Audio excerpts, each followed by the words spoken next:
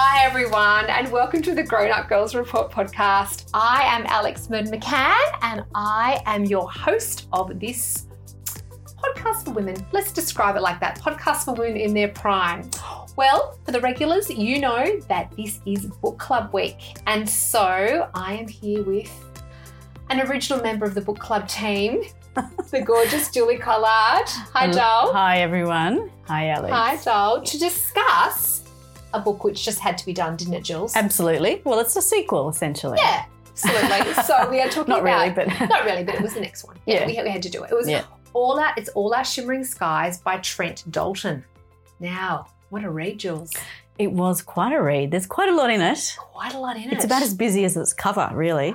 Isn't the cover divine? The cover is so divine. It is beautiful. It is absolutely but very, beautiful. very busy. Very, very busy. Yes, it is really just sort of sums it up, doesn't it? Yes, it does. I mean, did you notice all the various themes that are within the cover, all the tiny little sort of visual things that you'll see within the book? I know, it's very well done actually. Done on the cover. I don't know who did it, but they need a gold star because it's pretty good. I love it. Absolutely love it. Now, where were you when you were reading this? Well, I first read it actually at the end of last year when it first came out. You did too. You've actually, as Jules always does, usually reads things twice. Well, I actually don't mean to. It's just that you say to me after the fact, oh, I was thinking we should do the Trent Dalton book. And I go, oh, I've already read that. Damn it, I'm going to have to reread it because I don't remember what happened. Oh, you've got such high standards. So, that's why I love you. Yeah, well, honestly, just a short memory. It's not high standards, it's a short memory. In one ear and out the other. So last year when you read it, were you just on the couch at home? Yeah, just at home. Yeah, right. Both times, obviously we don't go very far these days, do we? Do we? No. Neither a read has been from anywhere special. Right. Just on the couch. Yeah. Yeah, great. Yeah. In bed at night, that kind of thing. Yeah, nice. Yeah. I find reading in bed at night a disaster. Oh, do you? I can't do it. I find 2 pages up, not even that, I'm gone. I'm out. Not that I stay asleep all night, but I have a little bit of a go. I started reading this when I was at Manly Beach. Oh, nice. Yeah, which was lovely. But I found it a little bit hard to get into, I'm going to be honest. The beach is distracting. The beach is distracting. It was a beautiful summer day. The skies were shimmering. Yeah. And I sort of thought this is the right place to start reading a book with that title.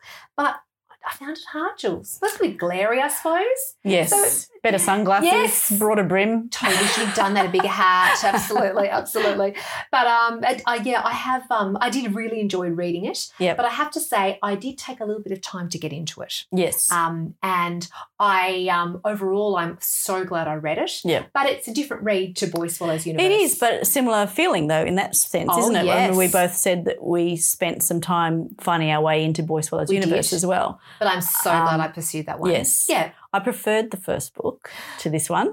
I'm going to agree with that. Yeah. I really am. Not to detract from the effort that he would have put into it. Oh, no. I mean, it's huge. Yeah. I think actually there's maybe too much effort in Do you know what? this book. I think you're right. I think he's tried very hard and I think that there are perhaps too many subplots and overlapping characters. I agree with that. Yeah. As you say, it's busy. Quite busy, like the cover. Yeah, it's quite busy. And for me as well, it's a fable, which I like, but it's almost a bit of an adult fairy tale. It's a bit of almost a hallucinogenic experience sometimes. Yes. And I think phantasmagorical, I think. Yeah, I love that. What a great word. But I think I was reading it and I, as always, I put myself under time pressure. Yeah. And perhaps I was wondering if I found it to be like that because I had time pressure reading it, that I didn't have the time to be able to, I don't know, to sit in the floweriness of it and the fantastical nature of it.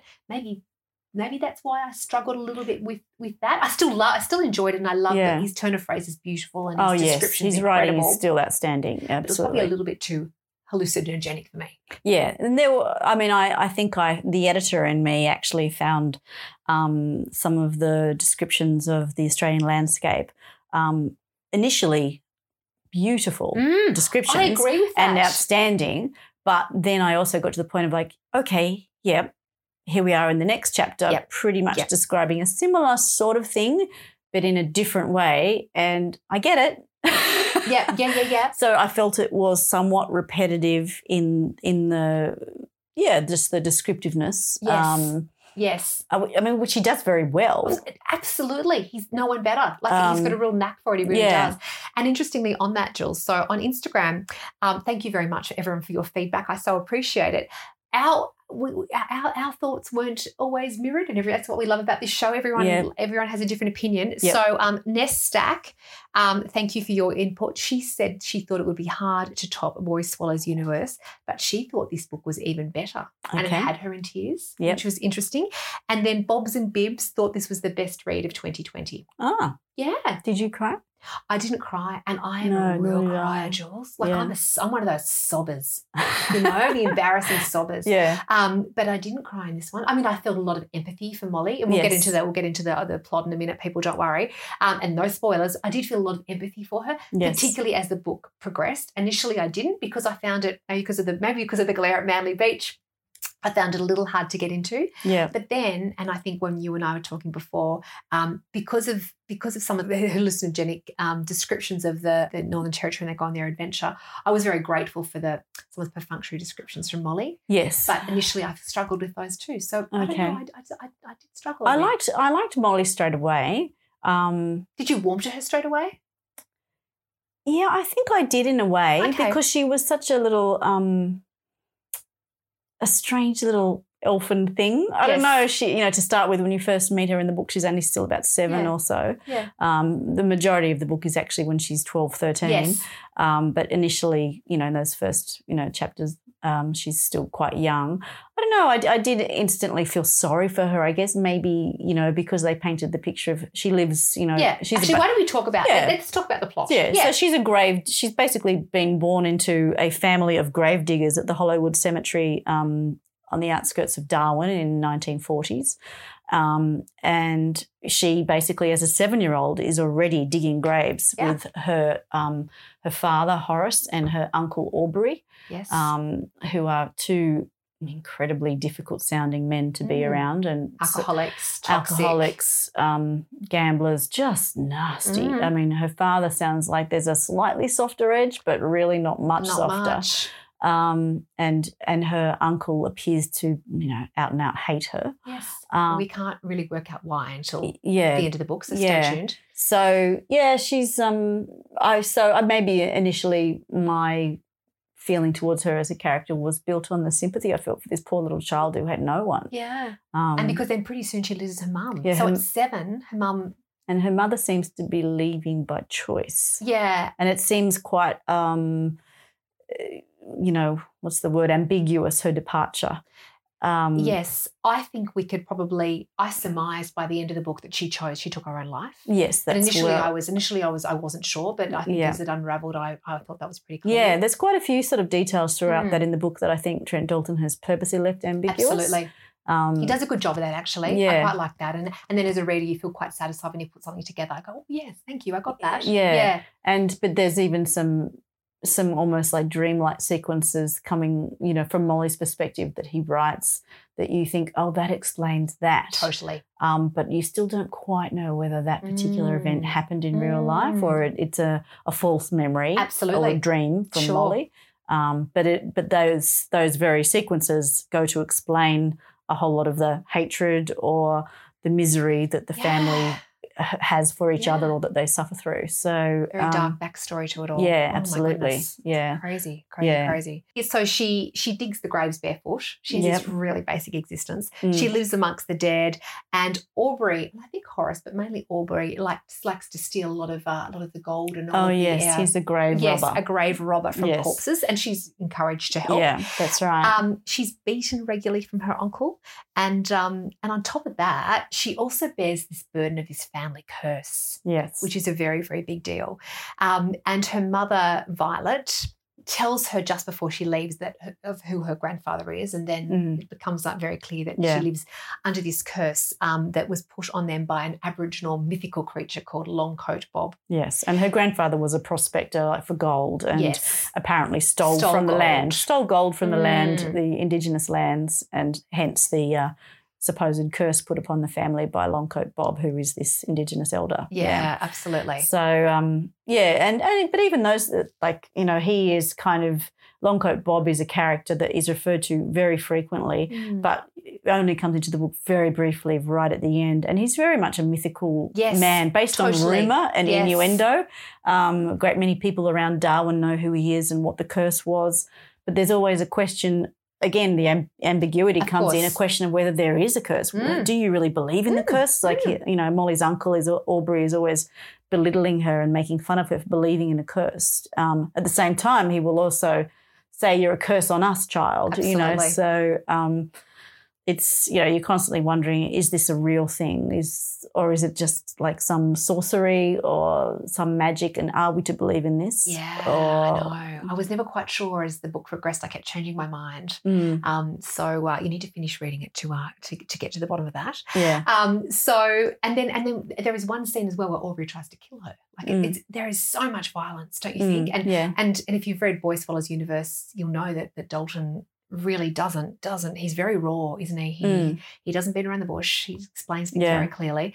So she has this brutal existence, but she calls to the sky for help, doesn't she? Yes. That seems to be her go-to. Yes, the sky. I mean, I guess, All Our Shimmering Skies being the name of the book. I mean, that actually comes from there was a poem that was written in the middle of towards the end of the book. They go on a grand, adventure into, Indigenous lands south of Darwin to try and relocate this gold and to try and find Longcoat Bob and get to the bottom of whether this curse can be lifted, because Molly would like to see the curse lifted from her.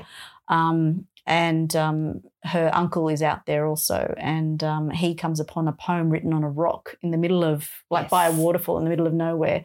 And the poem says, no weights of gold to measure, only scales of truth and lies, for we are living treasure under all our shimmering skies. And I think that's pretty much how Molly sees things, but not so much how her uncle Aubrey sees things. No. For him, it's all about, I loved this term that Dalton coined of the glowing. Yes.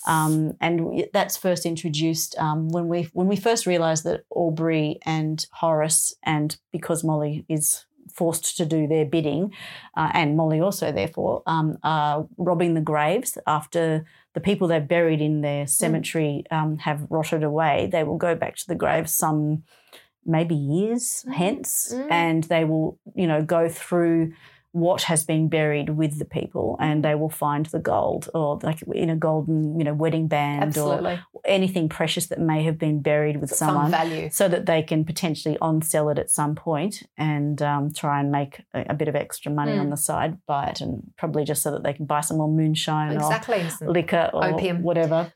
But there's a fantastic description of the glowing that I really loved. Molly is, the protagonist, is someone who has an amazing vision. She really has a very adult vision, even though he pictures her or draws the picture of her as a child very much, but she has like a very mature sense of what's going on around her. Absolutely. So there's this section where Molly and her father Horace and her uncle are digging up this grave of this elderly person who's been buried. And it says, even from the ground, Molly and Horace can clearly see the unearthed treasure, because there are no earths and no sins and no deaths that can keep the edge of a pure gold band from glowing in the lemon light. Molly observes the way her uncle smiles at it now, his secret smile, the silent affair he has maintained with the glowing. She's studied this bond for some time now. Then on the next page she says, she has come to believe lately that her uncle would do anything for the glowing, because the glowing is breathing and eating and drinking and sleeping and fighting and digging. The glowing is all of life, and he lives only in the briefest moments when the glowing bounces back into his shadowy eyes. It's a private affair, a solitary lust. She's not supposed to know about it. I actually loved it. I thought that was so well written. Yeah. It sums it up so well. Yeah. So there's this sense of the glowing and it being the only thing that inspires the hatred in Aubrey to keep pressing on, because he's just somehow lustful after getting back to this gold. Yeah, gold fever, It's the only thing that truly brings him any inspiration or motivation. Everything else in life is just misery and hardship. Hard and negative. No, it's interesting, isn't it? I really liked that passage. No, it's very good, Jules. It's very good. It's very good. So let's just talk about the sky. Why do you think she keeps talking to the sky? Well, I mean, I did hear a podcast early in the release of the book. So it was back in November that Trent Dalton did with Annabelle Crabb as part of the Sydney Writers' Festival. And he talked about the fact, I liked the idea that we all talk to the sky, as does Molly. But he said, we never say anything that's not, we never say trivial things to the sky. We only say things that matter, things that come from the heart. Like if you're making an appeal to the sky, you're always speaking from the heart. And I think that's like an idea that he took and carried through sort of thematically. So whenever it's like the sky is one of Molly's friends. Molly has very few friends. I mean, in the book, they talk about the fact that her best friend as a child, she has no connection really with any kids. She goes to school sporadically. She barely ever goes to school. Her best friend is Bert, and Bert shovel. is the name that she has given to her shovel. Yes, which is so sad. So sad. And the sky is her other friend. Yeah, so totally. Really she has the sky and she has Bert. So do you think the sky is a metaphor for our inner voice? Yes. Yeah, I do actually, yeah, because the sky also, helps you. And she talks also about the difference between the night sky and the day sky. And then is it the night sky tells no lies? That's right. And the day sky can't be trusted. Yeah, can't be trusted and tries to tell you other things, which I actually think is somewhat interesting because I find night times is when your mind goes crazy and I would agree too. You don't have significant, you don't make good decisions and then the day arises and you go, oh, okay, I'm back to clarity. Yeah, I'm well rested. I can see. I've got, exactly. Yeah, I can but see. he's kind of done the reverse with the night sky tells no lies. I know. I thought that was really interesting, actually. Yeah. It's really interesting. Anyway, so she keeps talking to the sky and she asks the sky to give her gifts. And I think actually before her mother leaves, the mother says that she will be looking out for her from the sky and she will always provide for her. And so she gets a series of sky gifts, doesn't she? Yes. So the first one is, and it arrives just after her mother leaves. So it's this silver bowl that has a copper pan. Copper pan. Yeah. Her grandfather had passed it on, and underneath the pan he had sort of etched into it almost like a little treasure map and a series of riddles essentially as to how to find very complicated and quite cryptic how to find your way back to the gold and to Longcoat Bob to find Longcoat Bob. So that's the first gift. Exactly. But even that's ambiguous too, isn't it? Totally. Did it come from the sky Absolutely. or did her mother leave her the gift? Because the gift, comes as her mother's departure is happening, and literally her mother says, I'm leaving, don't turn around until I'm gone, talk to the sky, don't turn around, I'm going, don't turn around, don't turn around. And when she does finally turn around, there is a box sitting there with a sky blue ribbon on it. Absolutely. So I'm thinking the mother gave the gift, Jules. I'm going with that. Because that's actually, to be honest, that's where it lost to me. That's where I started to go, oh really?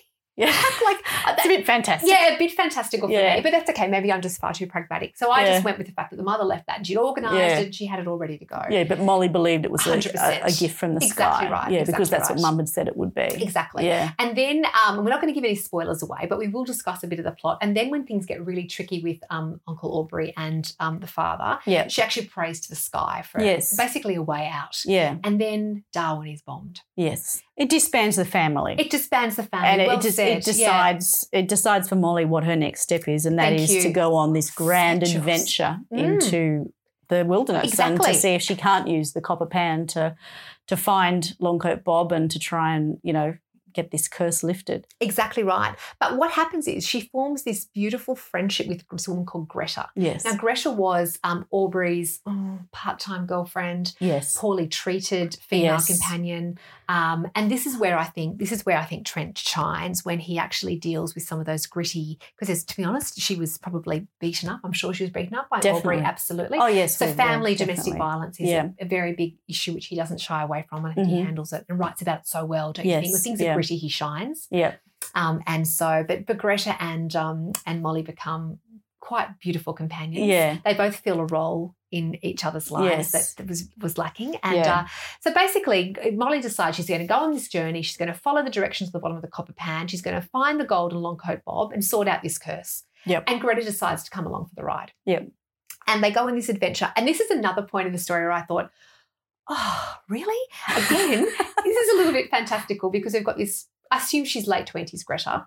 Probably, she's in this beautiful satin emerald green dress with some slingback shoes, which I must have a heel because it's the 40s. And she's traipsing through the indigenous wilderness in Southern Darwin. And I don't know, I do struggle a bit with that. But then I thought, Alex, just go with it.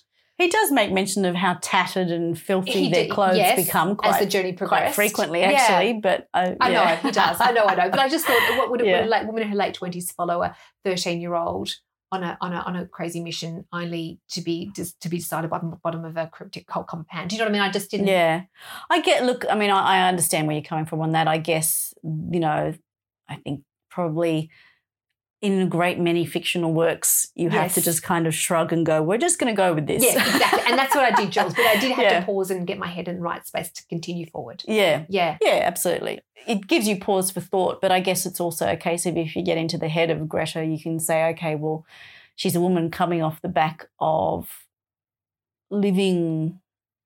Oh, she was making a living as an actress. She was. And she was probably barely making a living as an actress. But also taking her clothes off as well. Yeah. Yes. So she didn't have much to be bound to Darwin by. No. So when Darwin's bombed and her ridiculously horrible boyfriend seems not to be in the picture anymore, and probably every workplace that she's ever had has also been razed. Yes.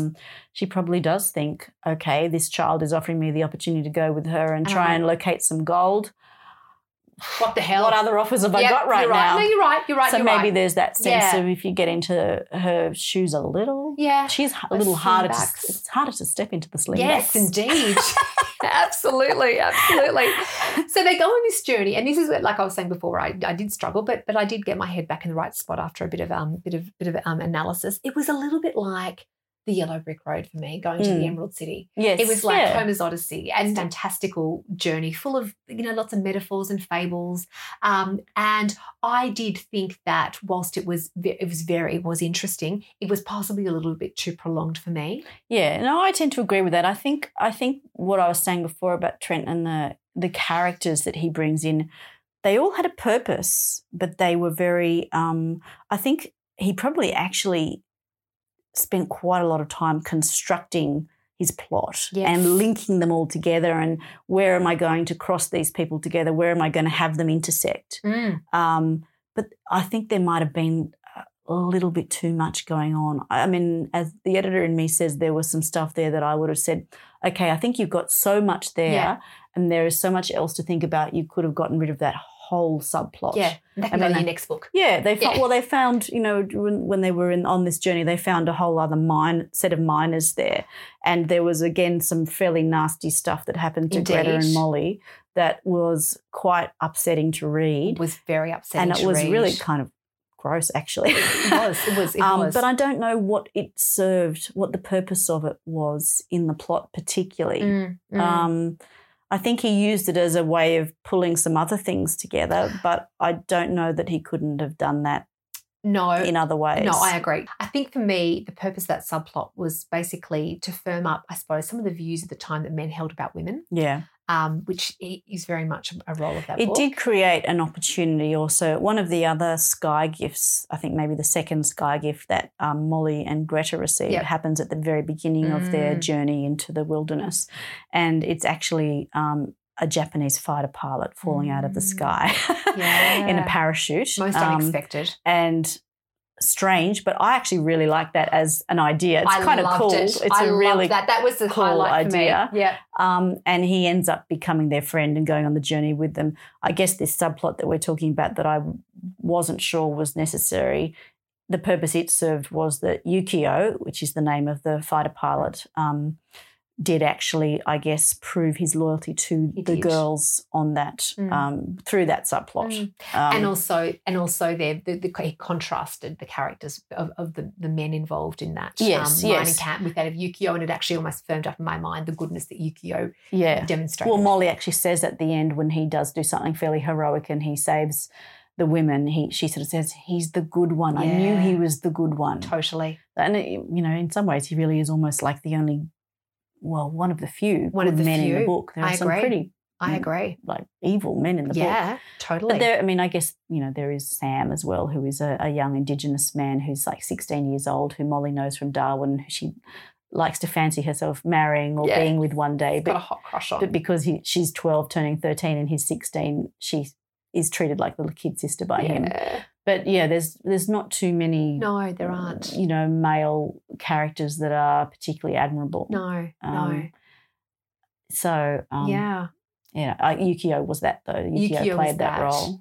He was such a highlight for me, such a highlight. Yeah. Such a highlight. But the other thing I would say too is there's this love story that develops between Yukio and Greta. Yes. And Greta is initially very suspicious of Yukio, as anyone would be when their city has just been bombed by the Japanese pilots. She regards him as the enemy and as a killer. And Molly, in her very open-hearted and naive way, is just happy to welcome him because he's a sky gift. Totally right. Yeah. And slowly but surely he does prove himself. Yes, he does. Not that Molly needed him to, but Greta certainly did. She did, didn't she? But they evolve into like her being a bit of a goddess in his eyes because she's, blonde and glamorous looking, and I guess, because he's Japanese, he's completely different looking. So she's very foreign to him as he is to her. Yeah, absolutely. And he ends up this kind of, I wasn't sure how I felt about there being or needing to be a love element to that. I actually say I loved that bit. Did you? I loved that. That actually was a real moment for me. I just thought that was so tender and so beautiful. There were some beautiful bits. I feel like my initial criticism was swayed by some of the lines towards the end where I just thought they were just really, really quite beautiful. Yeah. Some of them I actually did note down. Like there's an element where, there was another strange kind of druggy den that they came across as well in the wilderness, which again I thought was like, why? I don't understand why the drug den's there. No.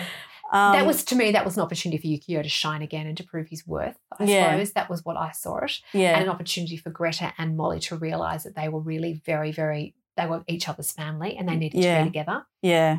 But it could have gone. Yeah. But so in this particular little sort of offshoot plot where they're in the drug den, at that stage, Greta is exhausted because they've been trekking for, I presume, at that point, days or weeks. Absolutely.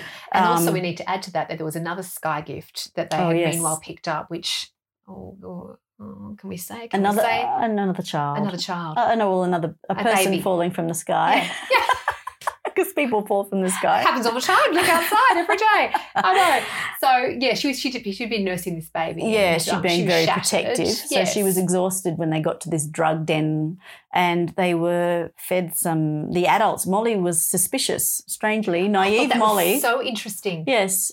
She's always naive about But then I actually, things, to be honest, and then she became very suspicious. Her instincts kicked in before anyone else's did. Yeah. And I thought, is she naive or is she an optimist? Because to me, she's a savvy optimist. Yeah, my opinion of her changed after that. I thought that was really interesting. Yeah, so anyway, the elderly gentleman who's running this kind of strange tunnel of people in the wilderness, he was offering various soups and whatever else to Greta and to Yukio, and they end up having this long, long sleep, which basically is a drug-induced sleep. Yukio comes out of it first and then he's very worried and concerned and realises they've been drugged in a manner that he wasn't expecting or wasn't aware of. And so he wants to get Greta out of there and save her and the young baby that had fallen from the sky. Yes. But there's this lovely bit where he's trying to wake her up because he's managed to carry her and the baby away and back to safety. Yeah, and he's trying to wake her up and he's really worried that she's just been so drugged that she might actually be ill and unable to wake, And he can't speak much English, which is also a really lovely it's very endearing thing as well, that he's trying so hard to communicate with the two girls throughout the trip. And it says he tries his English words again for Greta Mays, digs up every last one of them that he stores in his busy mind, and he tries to explain something to the sleeping actress. He lies on his side, rests his head on his right elbow, and he whispers, "Greta, make whole again. Yukio wanted to go." He looks to the sky. Yukio wanted sky, which I think he's saying he wanted to die, essentially. Yep. The actress is sleeping, but still she makes him nervous. Every broken word an act of release, an act of confession. "I want to stay," he whispers. Clear English, near perfect English. The admission feels like a betrayal as much as it feels like the truth, because he had previously been married and his wife had died. The truth of it makes him weep. "I want to stay," he whispers, words between tears. "I want to stay, Greta Mays, I want to stay." He wipes his eyes, rubs them, pulls himself away from the actress, standing now, ashamed, embarrassed. The pilot's back is turned to Greta so he does not see her open her eyes. He does not see her looking to the sky through the branches of the tree.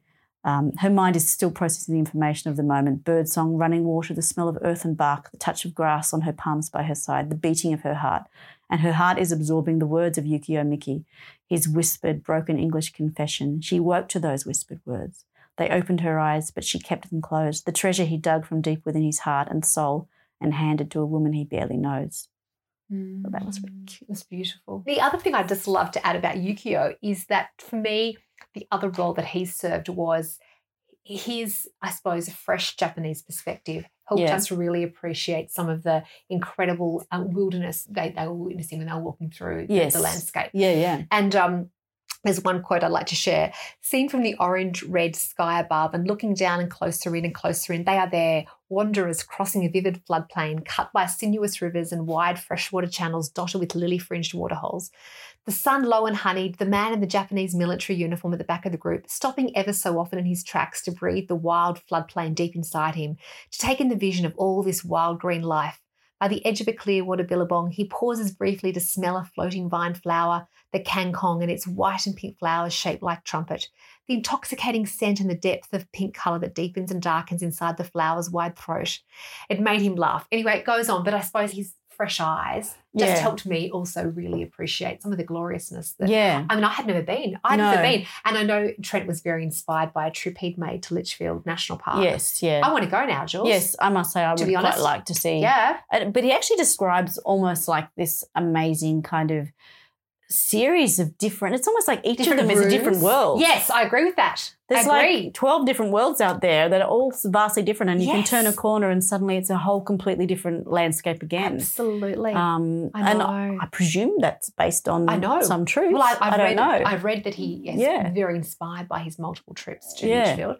So it's on my to-go list now. I was very, very inspired by that. Yeah, but let's talk a little bit about the commonalities with Boy Swallows Universe. So Boy Swallows Universe was an instant hit. Yes. So in 2019, it won the People's Choice Award, the Premier's Literary Award, for a record for Australian Book Industry Awards, including the prestigious Book of the Year. And then the novel also broke the Nielsen book scan records to become Australia's fastest ever fiction debut in the history of the records. Wow. 500,000 copies sold in Australia.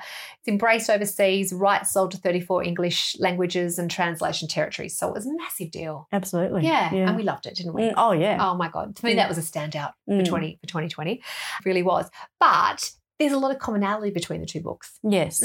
Yeah, I think I feel like the voices, I mean, he's written Molly at kind of the same age as Eli. As Eli. Yeah.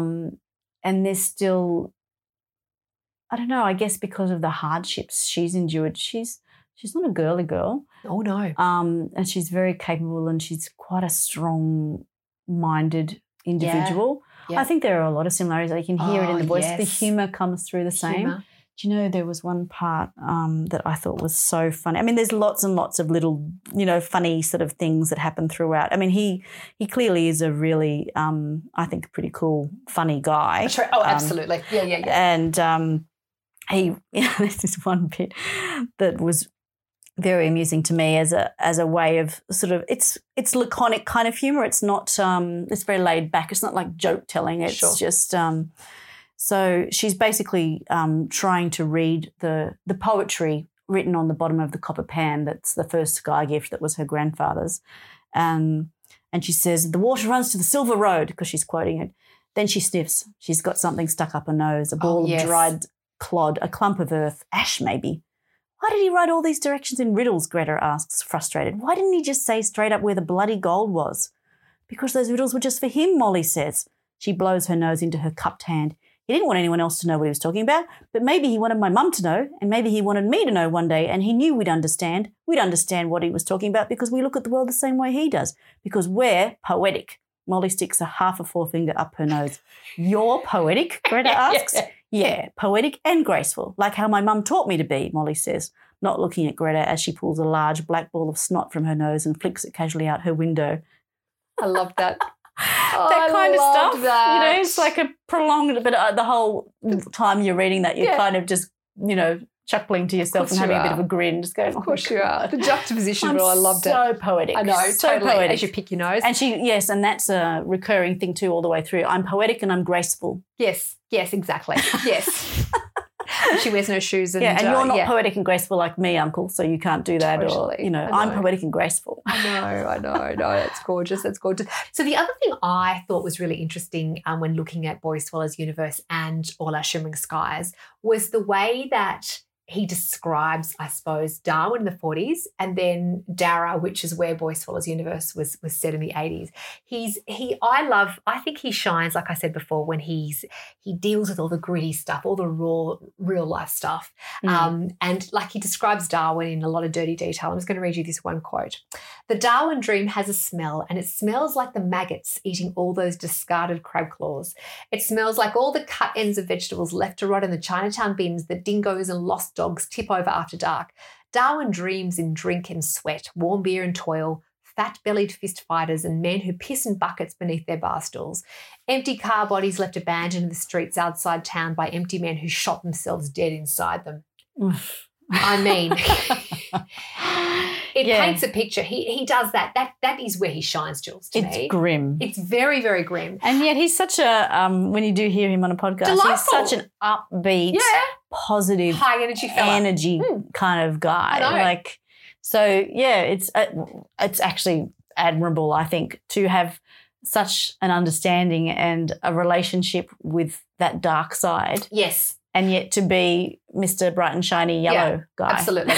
Absolutely. But for those who've read Boy Swallows Universe, I suppose the answer to that is the fact that, Boy Swallows Universe really was basically semi-autobiographical. Yes. And he lived through some very, very gritty times in Dara in the 1980s. So that's why I think he's got this ability, Jules. Yeah. It's incredible. Absolutely. I mean, he's drawing on truth, but... drawing on truth. But for him to still be so... I know. So shiny. I know. So shiny and so lovely. Adorable. I think everyone I'm not has that a little... shiny and I don't have that sort of darkness in my past. I know. I hear you, my friend. I hear you. So the other thing which really hit me when I was sitting on Manly Beach and reading, starting to read the book, when I started to read the story of Molly Hook, immediately I thought, this is a Cinderella story. There's so many fairy tale style references in the book. Definitely. Yeah. And all of them dark, really. Yeah. I mean, there's the fantasy side of things, but all of that dark stuff of like being forced by the evil stepmother, or in this case, the evil uncle. And being, living in poverty and not being in control of your own. I mean, she is a child, I guess, but not being in control of where you are, what you do, even just not being looked after, And, I've got to say, there was a bit where Dalton paints the picture of where they live. They have a tiny little shack off to the side of the cemetery, and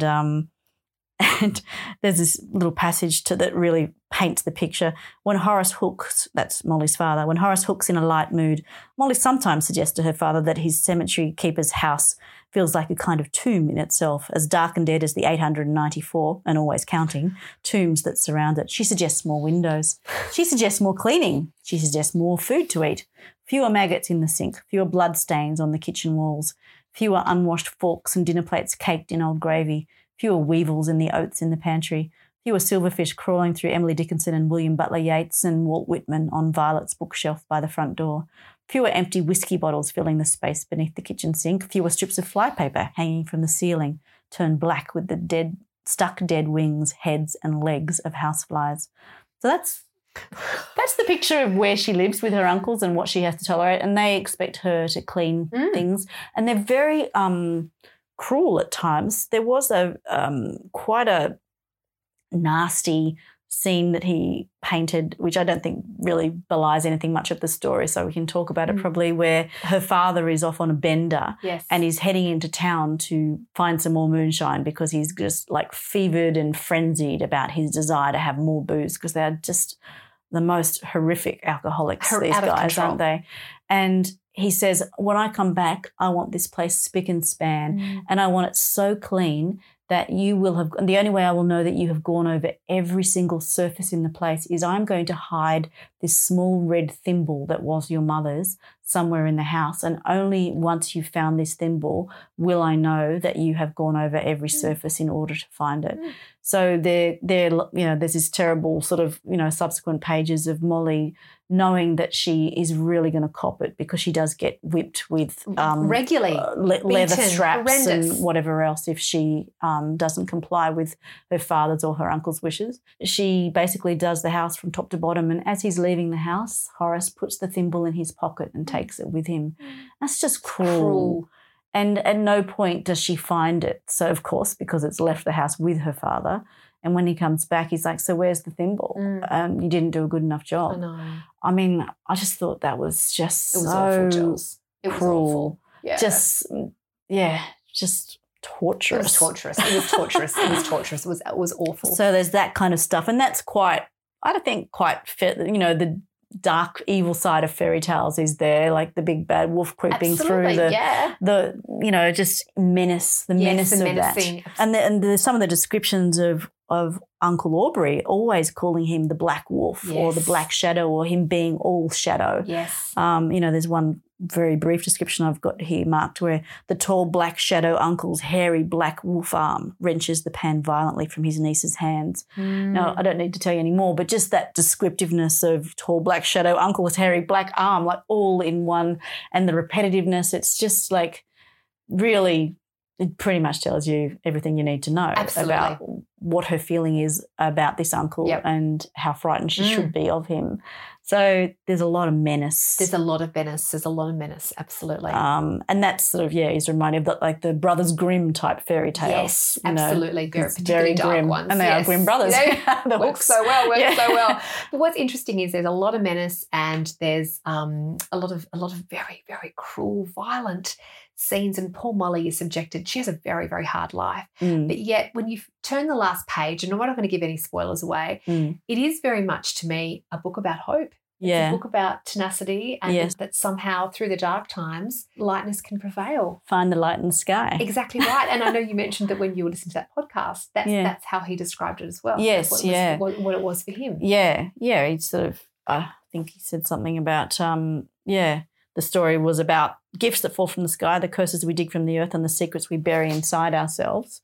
And, just about finding the answers in the sky. So, I did. I found it very hopeful at the end. I really did. I had the warm feeling in my stomach and felt good about it. Yeah. There is that sense, though, you did say it to me earlier, something about is her optimism, given all that she has endured, realistic? Yeah. But in my own head, as I just said that, I thought, but isn't that Trent Dalton? Yeah, that's Trent Dalton. Exactly right. And that's something that's if you look at his, obviously, Boy Swallows Universe in his life. And the fact that it is semi-autobiographical. Absolutely. He actually does sound like he's that optimist that's risen from the ashes. Yeah. And that regardless of how shitty things can get, there is always hope. Yeah. There is always hope that things are going to get better. Yeah. So he was writing for his girls. I think he was writing for his daughters by having these two amazing female protagonists in Gresha and in Molly.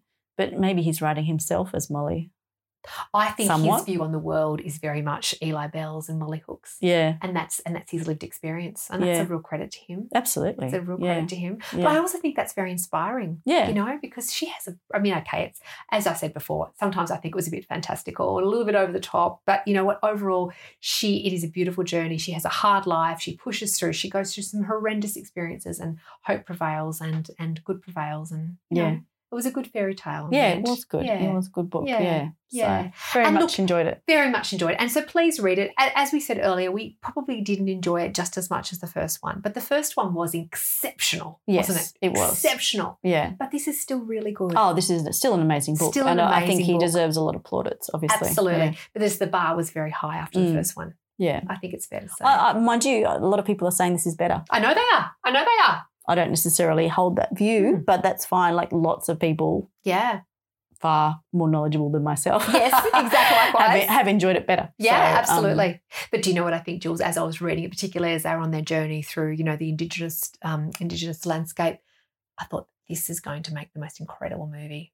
Oh, yeah. This will be, to me, I Baz can Luhrmann. see. Yeah. And then next Australia. Absolutely. This, to me, will be an incredible... I mean, I don't even know if the movie rights have been sold. I don't even know, but I can just see it to be beautiful. Yeah. With all that gorgeous scenery of the Mitchell National I'm sure Park. it won't be Baz Luhrmann, actually, now that I'm thinking about it. It's far too dark for that. It is exactly right, yeah. Yeah, it's too gritty for Baz, isn't it? Yes. Yeah, too definitely. gritty. Yeah, totally. Simon Baker, maybe. Oh, he'd be good. Yeah.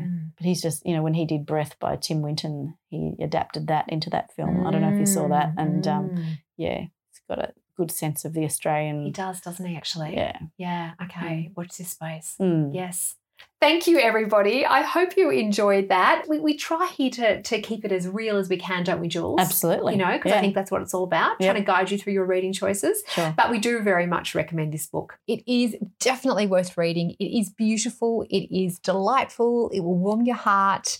And please put it on your to-be-read list. It is definitely worth it. No, it's not as good as Boy Swallows Universe in Jules and my humble opinion. But, we're all so differently wired. So we would love to hear what you think. So when you've read it, get online, join one of our conversations, and we would be really, really intrigued to hear your opinion. Now, for those of you who are getting organised for our next book club, the next book we're reading is The Good Sister by Sally Hepworth, who is another Aussie author. Now, I have not yet read a Sally Hepworth book, but I am so excited. Sally's written 7 books, and this is her latest. I have got her previous one, The Mother-in-Law, on my to-be-read pile here in my study. So I am so looking forward to reading this book and, becoming a Sally Hepworth groupie, because I believe there are many of them about. So download it on Audible, buy it, read it, and join the conversation, because that's what it's all about here. So in the week leading up to the podcast, I will put a little reminder on social media, and if you have read it by then and would love to share your thoughts, please send them our way, because that's what we love the most here, getting you guys involved. So here's to a wonderful week. We have just got a new puppy in our house, so we are all upside down and inside out. It is chaos, but he is totally adorable. So I hope your week is going to be more organised and calmer than mine. But anyway, lots of love, everybody, and we will catch you again very soon.